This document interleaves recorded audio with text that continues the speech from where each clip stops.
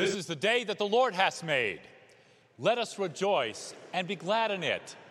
I'd like to welcome everyone to the worship of the Lord Christ this morning. Welcome back to those of you who have been away for the summer, but a special welcome to those who are visiting with us today and those baptismal families that are here. We're so glad that you all could join us. And if you are a visitor, you are our honored guest in the house of the Lord. If everyone could take a moment to sign the friendship register, and if you're visiting with us today, to give us some additional information, such as your email address and telephone number. We'd like to welcome especially Daniel Jackie today, the Wilson Family Sacred Music intern. Daniel, if you could stand, and let's everybody give him a warm welcome. Thank you. He will be with us throughout the year, supporting us in our wonderful music ministry. Next week is homecoming, and for the children's time, we're going to be blessing backpacks and stuffed animals. So bring your child's backpack and a stuffed animal, and we'll have a special time of blessing to help them be ready and prepared for school. We'll have a congregational meeting immediately following the worship service today, so members, if you could remain seating during the postlude, visitors will be welcome to exit through these doors or those doors and make your way to some fellowship time. And we now have a moment for mission from Lydia Spinelli for the African Dream Academy. Good morning. It's wonderful to be back here. Although I'm an elder at First Presbyterian Church in Caldwell, New Jersey, I consider this my second home. I've spent more time in these buildings than anywhere else in my life. I think most of you know that 12 years ago, Michael Linville asked me to help Sam Enders to start a school in Liberia, West Africa. The story of those 12 years is on the ADA website, africandreamacademy.org. From 144 children in 2012, ADA now has 1,800 students in 3 buildings on 2 campuses. Those students live without electricity or running water, and their parents have trouble getting them school supplies, and of course a Christmas present is out of the question. You can brighten their lives by taking a red bag, either at the back or the front of the church. It has a child's name, gender, age, and grade. And there is a paper that gives you suggestions for what to put in it. But it's basically school supplies, toiletries, and a special little treat. There are a range of ages. The high school students are in the back of the church. The elementary students are in the front. If you have children, it's nice to take bags of children, your children's ages, and take them shopping. But if not, we have a lot more trouble filling the high school students' bags, so I encourage you to take them. And rather than overstuffing a bag, please take 2. Since there are 1,800 students, we're not sending 1,800 bags, even though we have a number of schools and churches participating.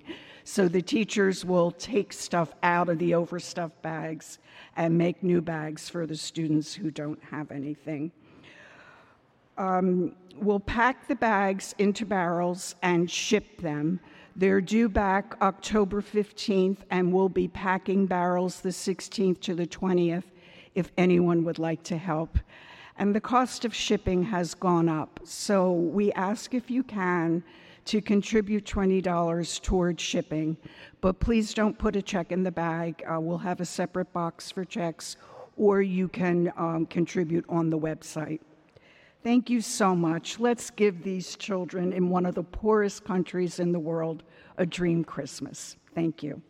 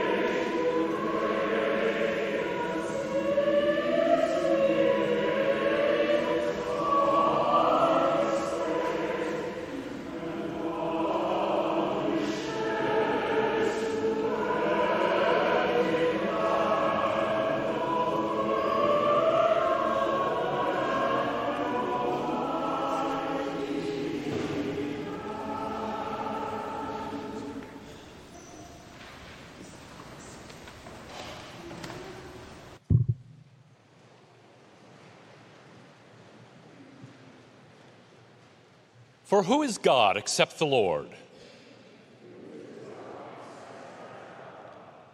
The God who girded me with strength and made my way safe.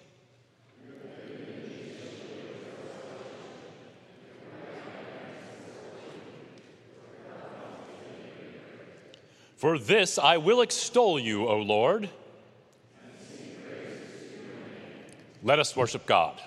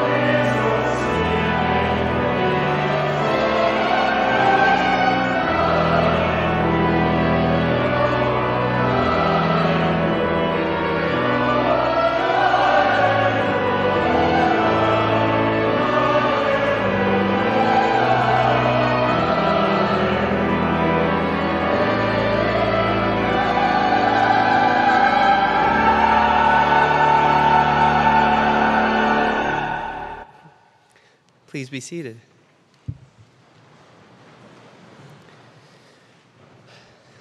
Please join your hearts with mine in a word of prayer.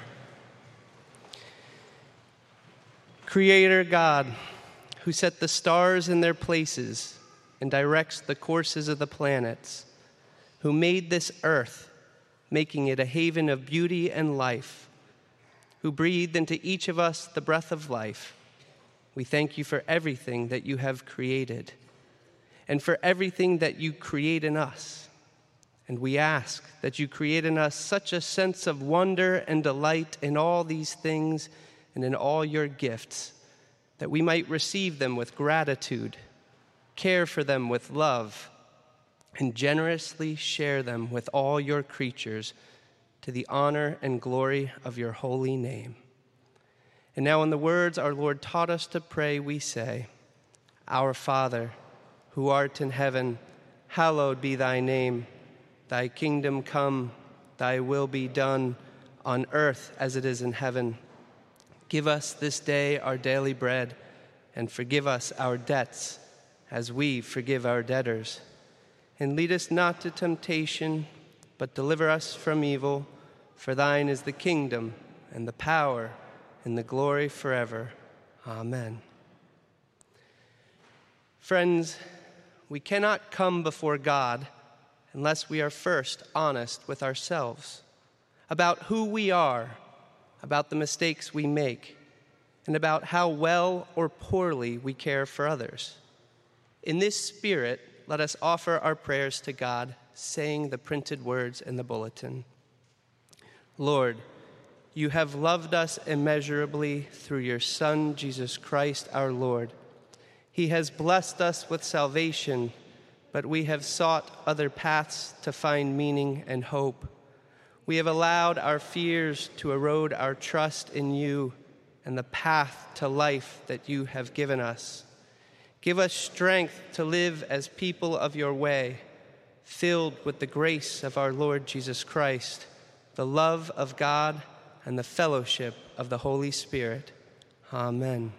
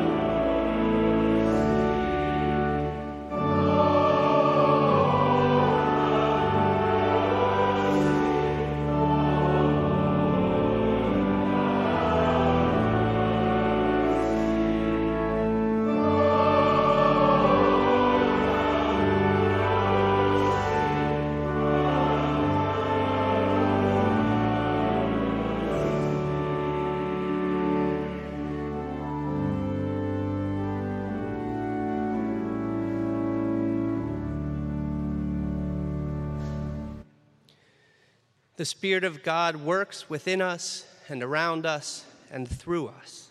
God gives us water when we are thirsty and rest when we are weary. In the name of Jesus Christ, we are forgiven. Amen. As God is at work in us, we offer God's peace and grace to one another. So let the peace of Christ rule in your hearts. To this peace we are called as members of one body. The peace of Christ be with you.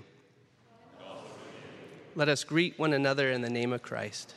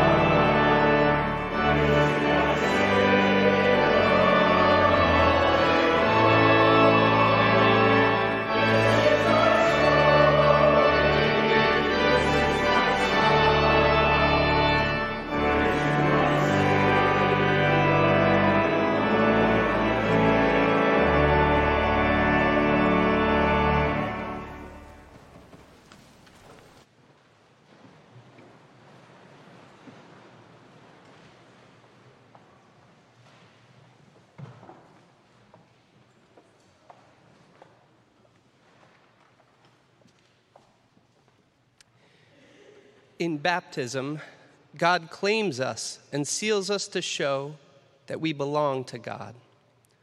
By the water and Holy Spirit, we are made members of the church, the body of Christ, and joined to Christ's ministry of love, peace, and justice.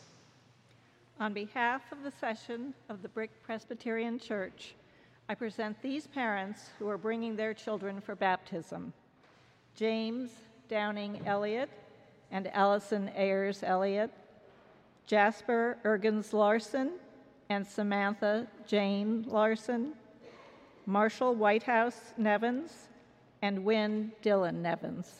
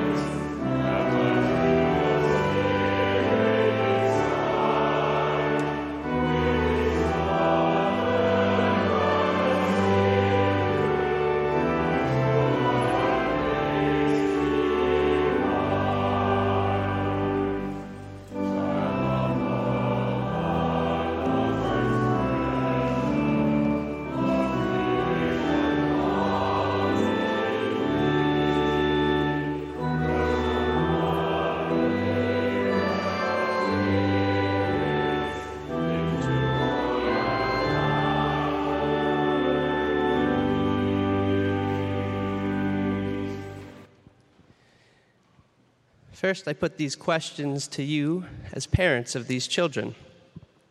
Do you desire that your children be baptized? Do you? I couldn't hear anybody.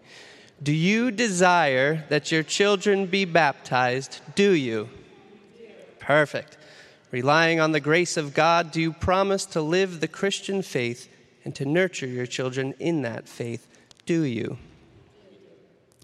Do you renounce all evil and powers in the world which defy God's love and righteousness? Do you?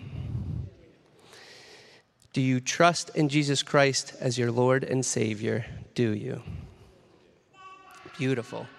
And to the sponsors or godparents, I now put this question to you. Do you promise as the godparents of these children, through prayer and example, to support and encourage them in the Christian faith? Do you? Perfect.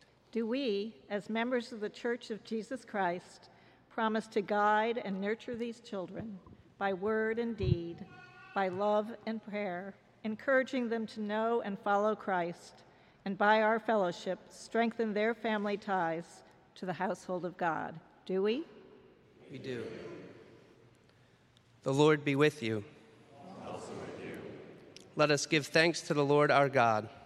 It is right to give God thanks and praise. We give you thanks, eternal God, for you nourish all living things by the gift of water. In the beginning, your Spirit moved over the watery chaos, calling for order and life. You led Israel out of slavery through the waters of the sea into freedom. In the waters of the Jordan, Jesus was baptized by John and anointed with your Spirit. By his death and resurrection, Christ set us free from sin and death and opened the way to life eternal. We thank you, O God, for the water of baptism, for in it we are buried with Christ in his death. From it we are raised to share in his resurrection. Pour out your Spirit upon us and upon this water, that this font may be the womb of new birth.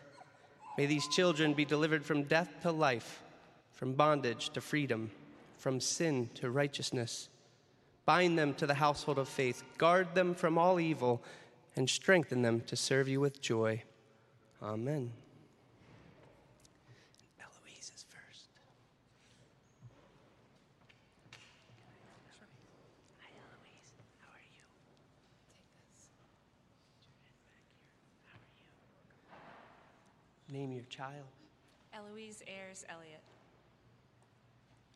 The name Eloise means healthy, or in some traditions, mighty warrior. And we pray that you, little one, remain a healthy, strong, mighty warrior in this world and bring peace to everyone. I baptize you in the name of the Father and of the Son and of the Holy Spirit. Amen.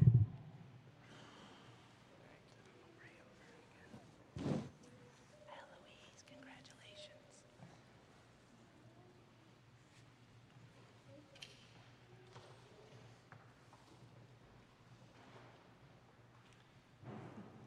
Name your child. Willow Jane Larson. Willow Jane is in there somewhere. I'm sure of it. Oh. Willow Jane. Jane means Yahweh is merciful. And I pray that you not only know God's mercy, but that you share it with everyone. Willow Jane, I baptize you in the name of the Father and of the Son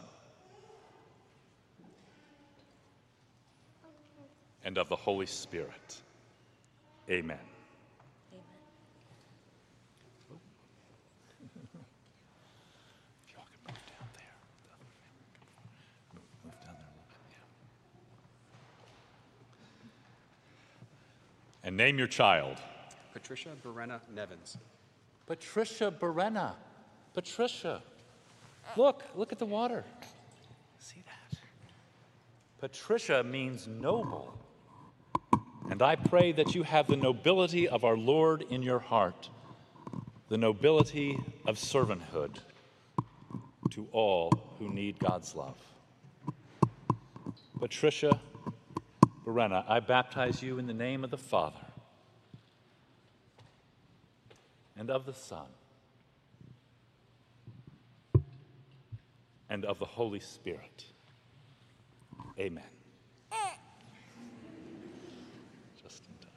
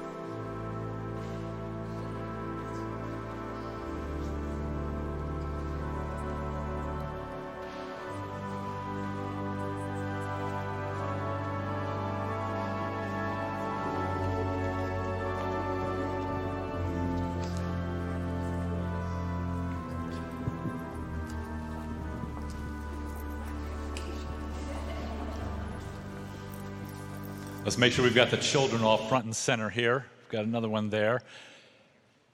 Now we'll hear your first children's sermon. That at your baptism, for you, Jesus was born and laid in a manger, God shows us. And God shows us that for you, Jesus lived and showed God's love. That for you, he suffered the depths of Calvary and said, "It is finished." That for you, he triumphed over the grave and rose to newness of life. For you, he sits at the right hand of God and watches over the world. And he did all of this for you before you knew anything. O Lord, uphold these children by your Spirit. Give them a spirit of wisdom and understanding, a spirit of counsel and of might, a spirit of joy in your presence, both now and forever. Children of the covenant, you have been marked as God's own and claimed in the waters of baptism. Go forth glorifying God in all that you do. Amen.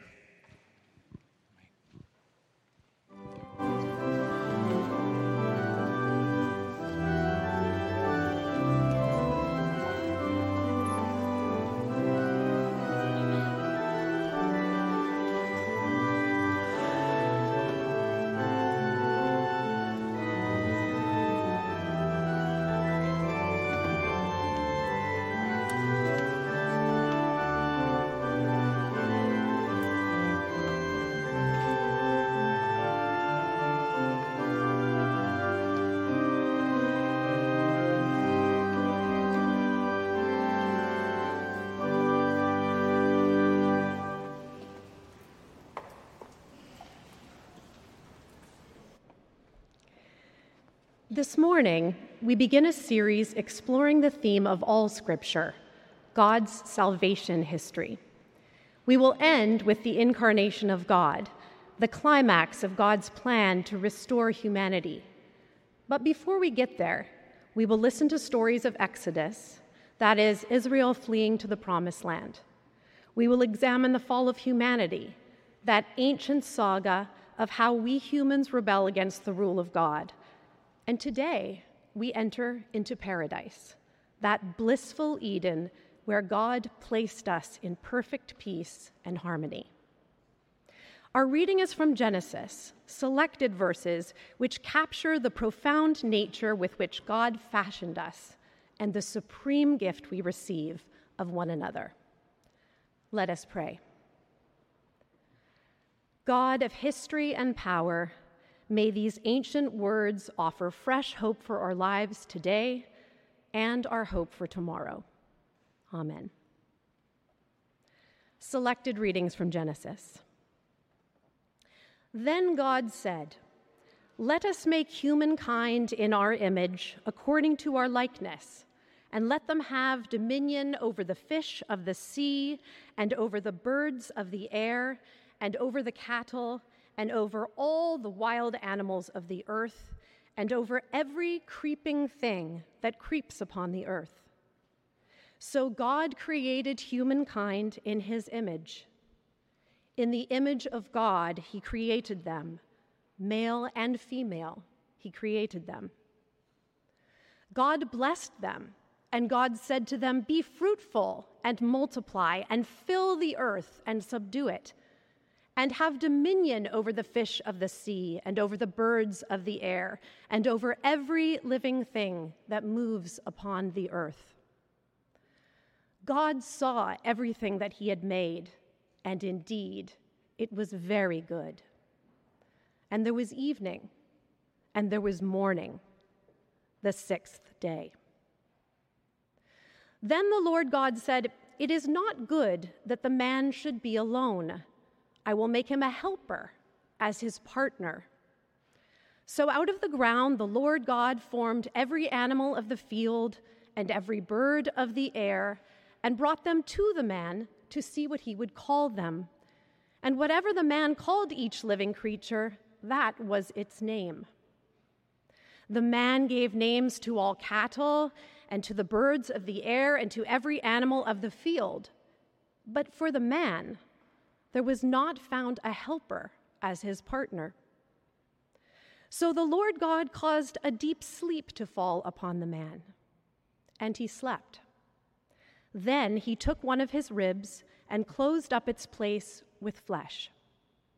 And the rib that the Lord God had taken from the man, he made into a woman and brought her to the man.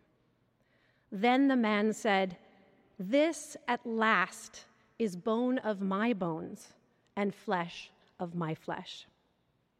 The word of the Lord. Thanks be to God.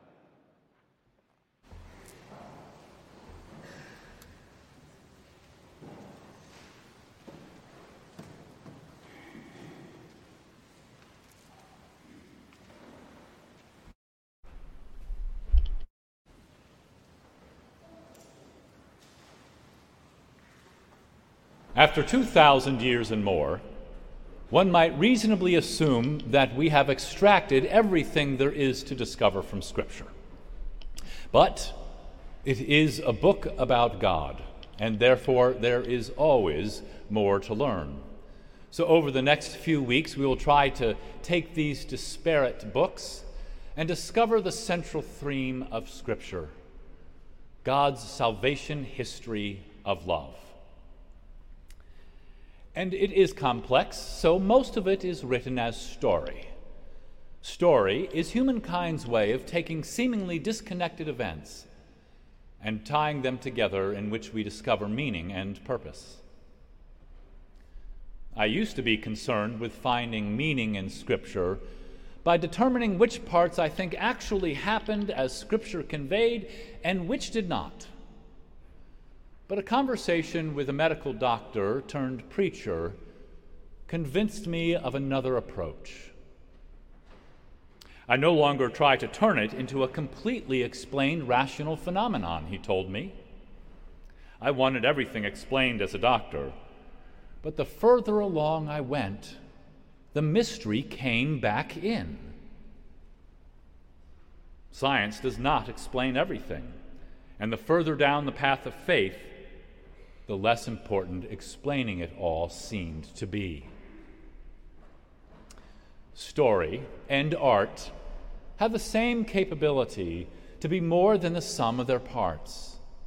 Art is more than light and color and shadow. It's a lightning rod that can zap your soul if you're not careful. I remember the first time I looked at Van Gogh's Starry Night. I didn't feel like I was gazing at a painting. I felt transported into this mystical scene of fantastic stars, a mysterious, powerful, and numinous event. I feel that same lightning rod. I feel that same mystery. I feel that same wonder when I hear these opening words of Genesis, these opening chapters. And for me, whether or not Adam and Eve are real people is beside the point. Either way, I am most powerfully and passionately, perhaps more than anything, convinced of the eternal truth found in these passages, and in fact, all the story of God's love found in Scripture. And it's an incredible story. It's the greatest story ever told. There are heroes and villains, fantastic miracles, epic battles of good versus evil, human frailty and historic courage, poetry and poignancy, romance and treachery, God born, God murdered, God resurrected, humankind saved. But let's not get too far ahead of ourselves. Our story today begins right at the beginning. No, not like those action movies or dramas you see. This is the very beginning of everything. And we find ourselves in paradise, the Garden of Eden, a place of perfect harmony, connection with God, with one another, and with the world. It is a shalom, a unity of all things. And we find that God fashioned it out of overflowing love. I felt this sense of harmony, of unity and connectedness while standing on one of the Grand Tetons in Wyoming and looking out at the Snake River. Mesmerizing, majestic, perfect. But it's not just a story on a grand scale. We find in these stories moments of profound human intimacy. Adam is seeking a partner, So it seems that even paradise isn't perfect until you find the one you love. And when Eve comes, you can feel Adam's relief. You can hear his soul healing when he says, "At last, bone of my bones and flesh of my flesh. Now, paradise truly is perfect."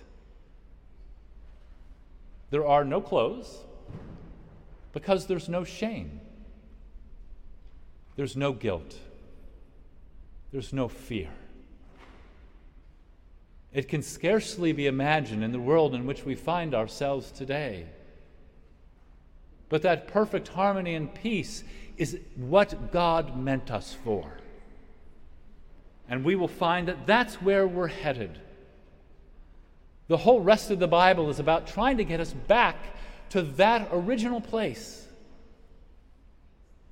But in truth, to get us to an even better destiny. Something even better than paradise itself. Now, there's an interesting history behind when Genesis was written. It was written during a time across a few centuries when Israel was emerging into Canaan, and later, more of it written when they were exiled into Babylon. And these chapters were written to counteract the false narrative that the cultures of their place and time were telling. These false narratives came in the form of the Epic of Atrahasis and the Epic of Enuma Elish. And those stories that the Canaanites were telling were stories of wicked gods that had entered into cosmic battles. And one of the gods which was slain, her carcass was used to fashion the world. And furthermore, humanity in these epics were created to be slaves of the gods out of the blood droppings of an evil god.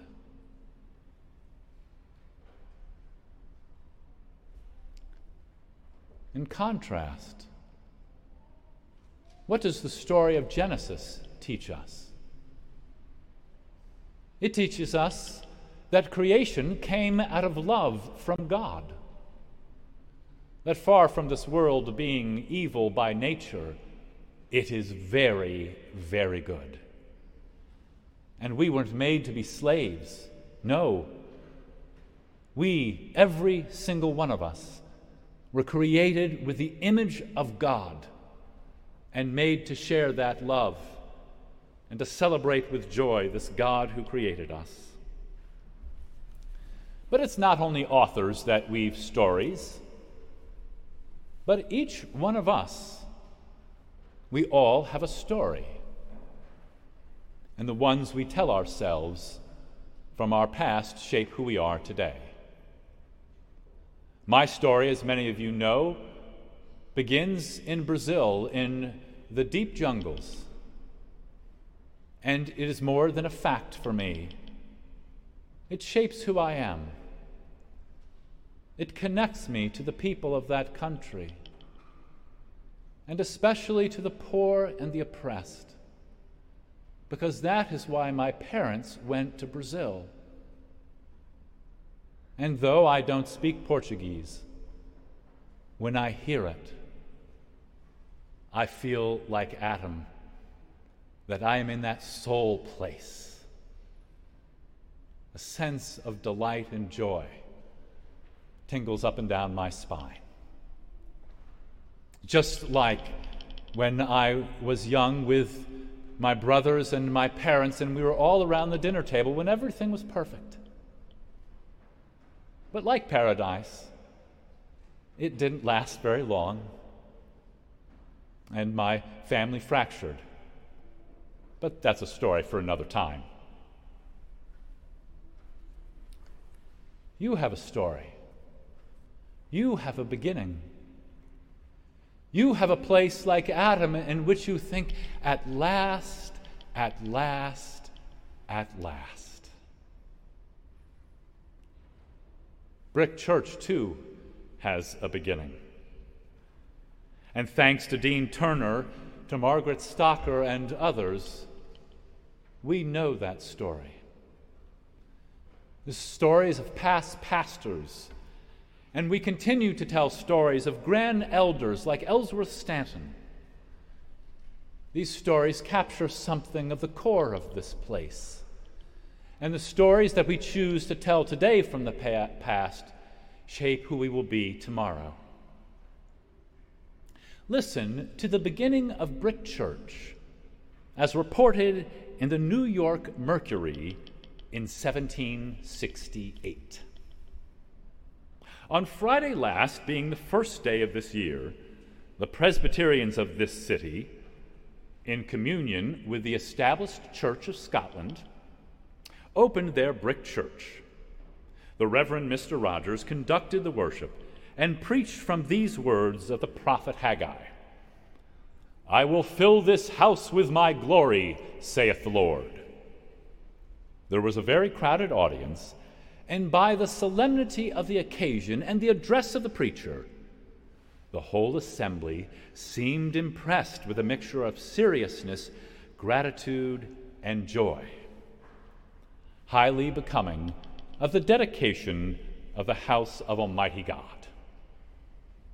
That was over 250 years ago. This place, this congregation, was founded with a purpose to praise our Maker, as the prophet Haggai tells us. In fact, not only this place, not only this church, but all of creation has this sole purpose. As the Westminster Catechism tells us, what is the chief end of humankind but to glorify God and enjoy God forever? And Brick has pursuing this joy for all of these years. And it is an historic story, not only for our congregation, not only for the city, but also for the nation. During the Revolutionary War, the British occupied Brick Church, and frankly, they made a bit of a mess of it. But after the war, our first pastor, John Rogers, in a remarkable act of Christian charity, welcomed the Loyalists back to the congregation, seeking to restore unity not only within the church, but within this country.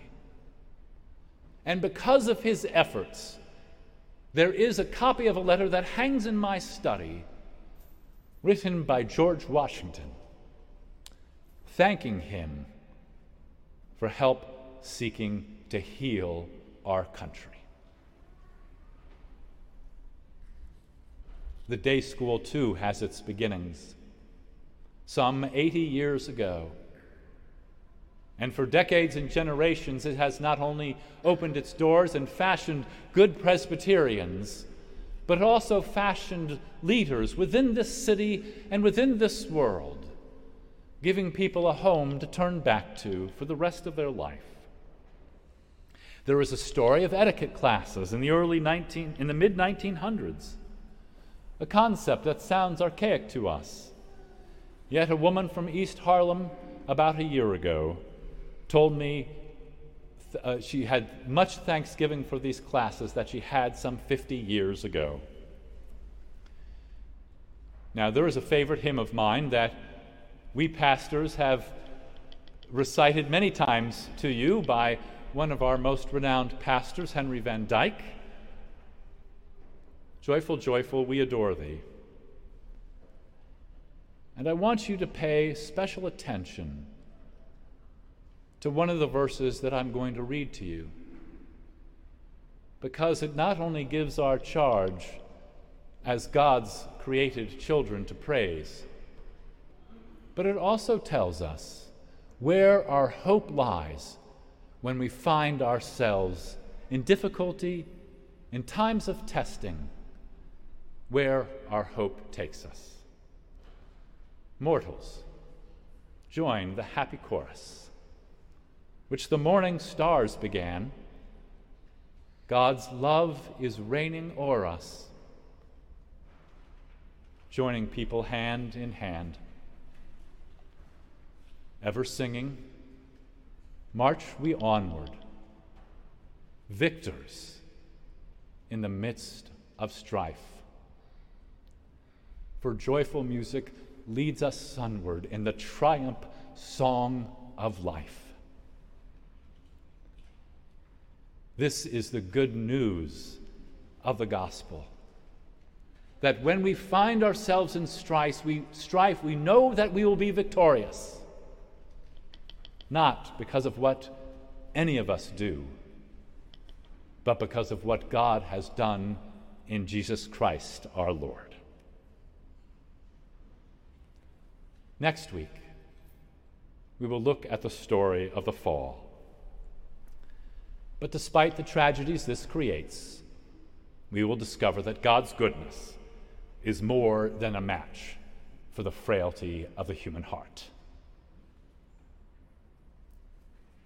Amen.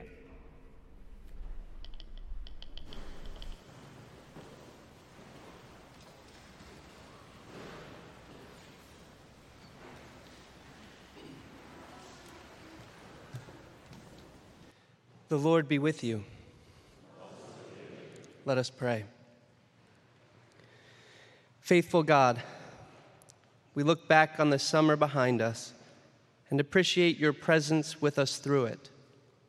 We look ahead at the program year before us with hope and anticipate your continuing love and the fulfillment of your promises. In this new year, grant that we may become more faithful, more committed to your kingdom work, more knowledgeable of your ways, more familiar with your spirit, more pliant to your instruction, and more willing to give of ourselves to others. Lord, on this day before September 11th, we pray for all veterans from all wars. May you strengthen us to help and serve them. For peace in all places of the world that experience violence. We pray for our world leaders. May they unite to create a world where life is protected, not destroyed, and a place where peace flourishes even when different groups of people disagree. We pray to you, Lord, for those who were not yet born on September 11th. May they never experience in their lifetime such a profound act of evil. Lord, we pray for the grace to be forgiving and to show mercy. Lord, for this new year ahead, may we hear your voice more clearly and heed it. May we be aware of the limits of our understanding and work to expand them. May the words of Christ dwell in us richly. May we be vigilant for those around us who are in need and tend to them. May we experience anew the rebirth and resurrection life of Jesus. May we complete the tasks that you set before us, love well those souls you give to our care, and make good use of the time we are given on the earth. Lord, we are grateful for your love, your kindness, and your care. In Christ's name we pray. Amen.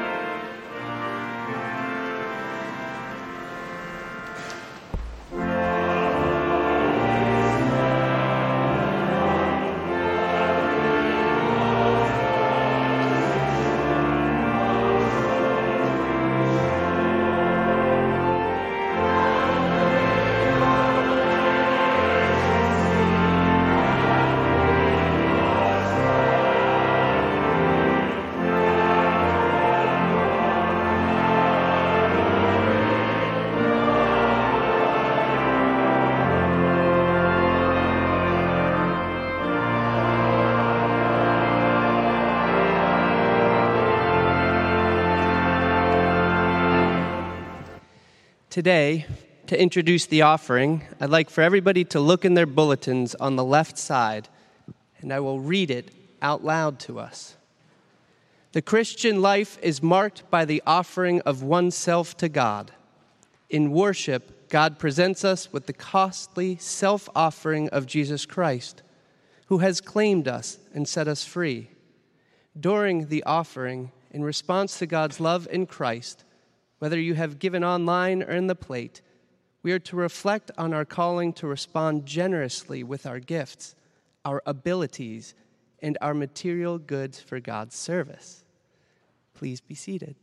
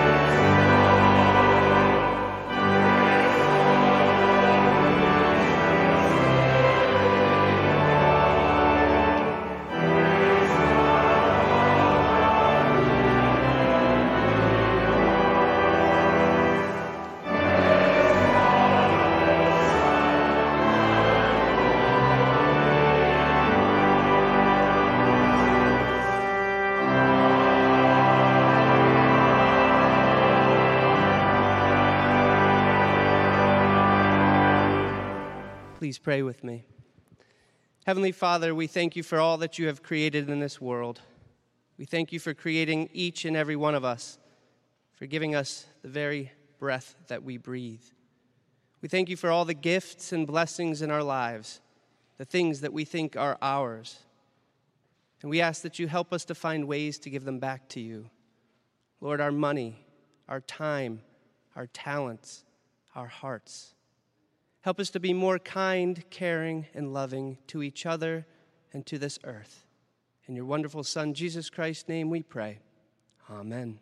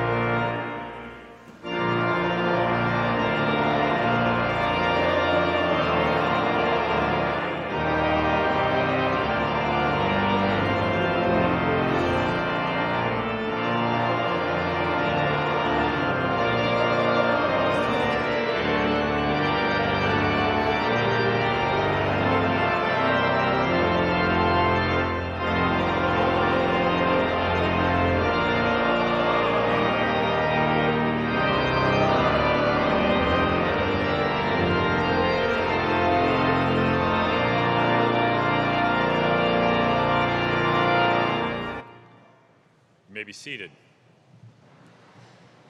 Just as a reminder to the members of the congregation, please remain. We will convene the congregational meeting immediately following the postlude. And visitors are welcome to excuse themselves and find their way to the coffee hour. You're welcome to join for that time of fellowship.